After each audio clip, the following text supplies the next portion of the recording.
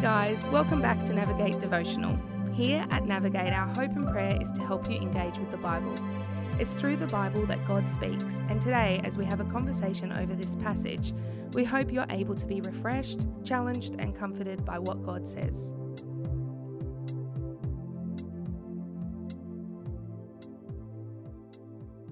Hey everyone, welcome back to Navigate. We are continuing in our mini-series on the road to something better, and today we're going to be looking at Luke chapter 24, verse 1 to 12.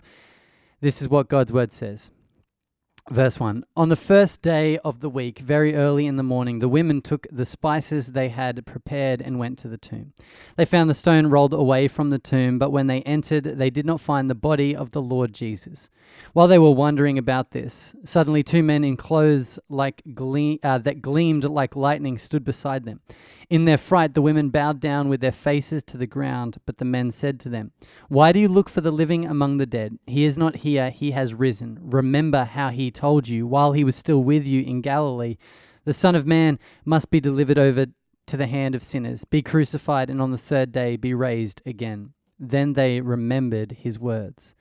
When they came back from the tomb, they told all these things to the 11 and to all the others. It was Mary Magdalene, Joanna, Mary the mother of James, and the others with them who told them this to the apostles. But they did not believe the women because the words seemed to them like nonsense. Peter, however, got up and ran to the tomb. Bending over, he saw the strips of linen lying by themselves, and he went away wondering to himself what had happened.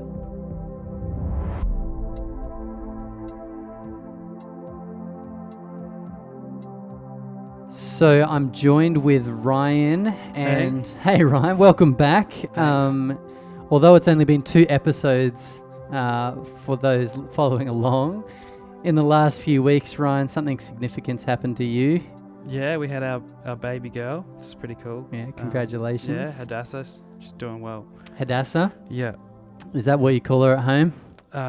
Sometimes. When she's in trouble? So I have this thing with nicknames. I'm not a big fan of nicknames, so I always go for, Hadassah, but we do call her Hattie. Good. Let's mix it up. Yeah, awesome. Well, that is such good news. I know a few of us were listening in, wondering about that, so congratulations on that. It's so good to hear about the addition to your family. Yeah, thanks for asking. That's all good. Now, we've been in the last 2 episodes reflecting on Jesus, the road to the cross, Palm Sunday, and then, Jesus' journey into Jerusalem and to the cross. And we are continuing today. I know that this will be released on Wednesday, so before Good Friday. Yeah. So we're sort of jumping ahead of the story, but hopefully it's still good to get our heads into the headspace of what happens with Jesus, his death and resurrection. So, let's dig into this passage. Set the context for us, and then, we can hook in. Yeah, so the context, the immediate context is these women who we meet coming to the tomb. They've just watched Jesus' body laid in that tomb, and now they're coming back and it's missing. It isn't there.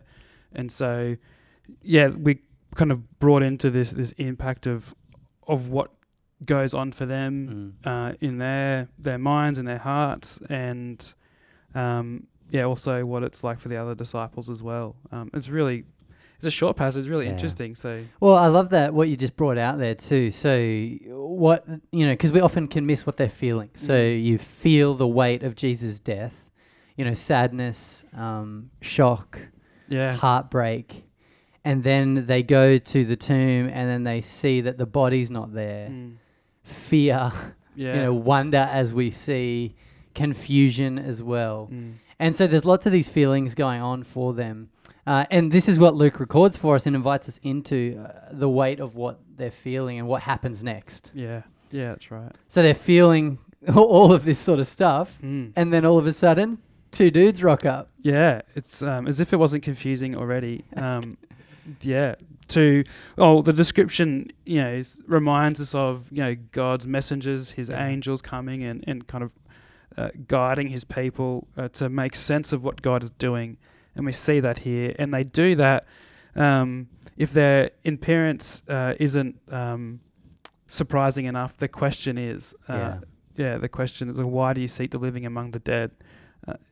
Whoa. Yeah. Like, Well, and it's kind of like, what do you mean? yeah, that's right.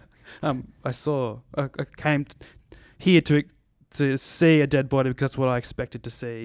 I saw that yesterday, and why would I expect anything different? Yeah, it's like when someone dies, you expect that they're still in the ground the next day. So much going on there.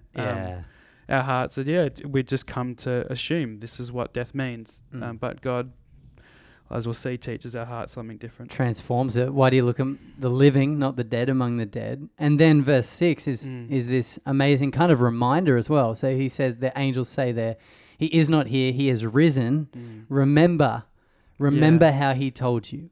The Son of Man must be delivered over to the hands of sinners, be crucified, and on the third day be raised again. It's kind of like, you experienced death, and there was a weightiness to that moment. But remember, he said this would happen. Yeah, that's right. And so God's very compassionate in the sense that although we are capable of understanding what's going on, he does help us understand. And we see that here with him explaining through his messengers, what he's doing, reminding them of what Jesus said. The whole recalling his words, recalling his teaching, it is just that moment of just slow down and just hit pause for a moment. In all of the, I'm sure, like we've been talking about, just the mess of emotion, and there's this moment to just be stopped in our tracks for a moment. Yeah, and like I just think about what they're remembering here too. So they were told that Jesus would die and then rise again. Yeah. But to experience death and to experience resurrection, it's like, I don't know, I just feel like that sort of sense that, you can know it in your head, but then having watched Jesus on the cross. Yeah. And having gone to the tomb expecting the body and it not being there, of course there's this sense that they had forgotten that. And I wonder too, there's moments of heightened emotion that we actually do need to remember the words of Jesus. Yeah, absolutely. It's like our hearts are so used to seeing death as like, they've left. They say that when someone dies, it's that feeling of abandonment, like we're alone now, they've left us, and whether, death isn't always someone's fault. It's just is what it is in a broken world. And we feel that personally because there's a personal attachment to that. But, God's saying, actually, it's not true with me. Like, I'm not going to leave you. And Jesus was telling them that, like, yes, I'm going to die, but I'm going to rise again. And it's say that, like, I would never leave you again. It's this, trying to help them understand what's going to happen in advance. But, like we all know, it's in the midst of grief, pain, surprise, shock. It's hard to remember. Yeah. And on the back of the last episode too, we were reflecting on how Jesus was coming to bring peace. And so there's this sense here that they would have been feeling anything but peace as they come to this tomb. But the angel's words and then remembering the words of Jesus, it does bring them some sort of peace. There's a sense they remembered his words. And you can almost hear them breathe, you know, again.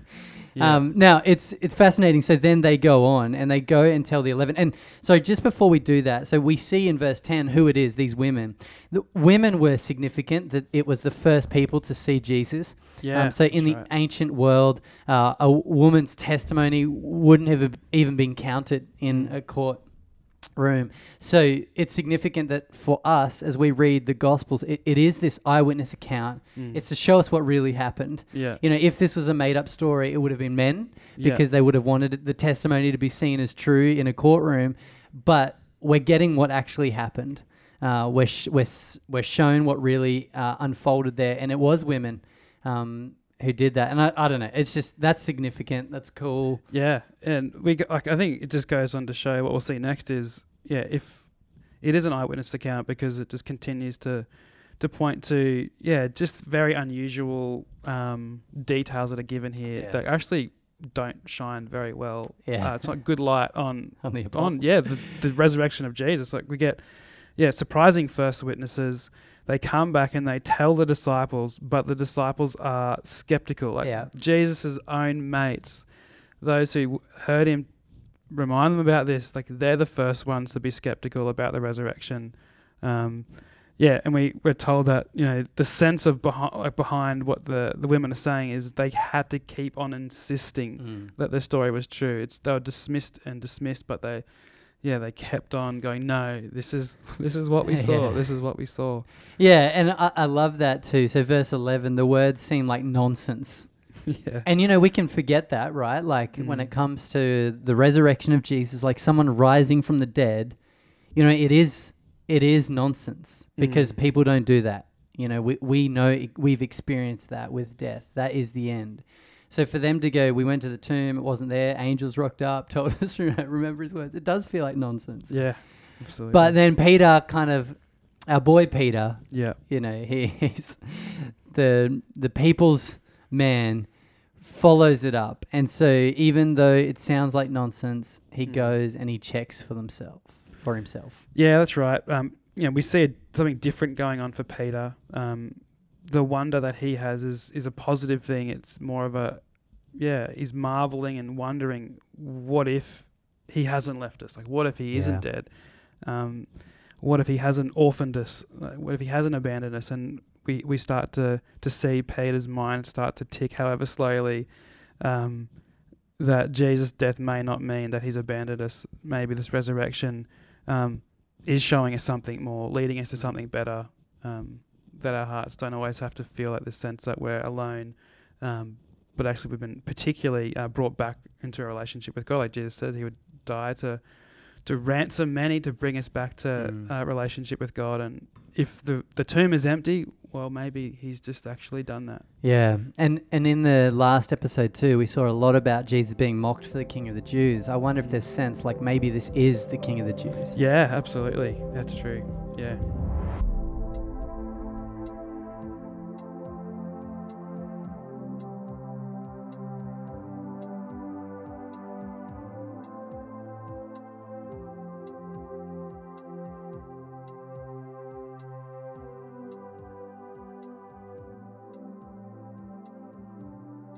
As we wrap up this passage, I think there is two big things here to be challenged by. The first is this recognition that if Jesus did rise from the dead, then he is who he said he was. Jesus is the King of the Jews. He is the one who came into the world to rescue and redeem his people, but also to lead them. And if he is the King, then he's worth listening to and trusting.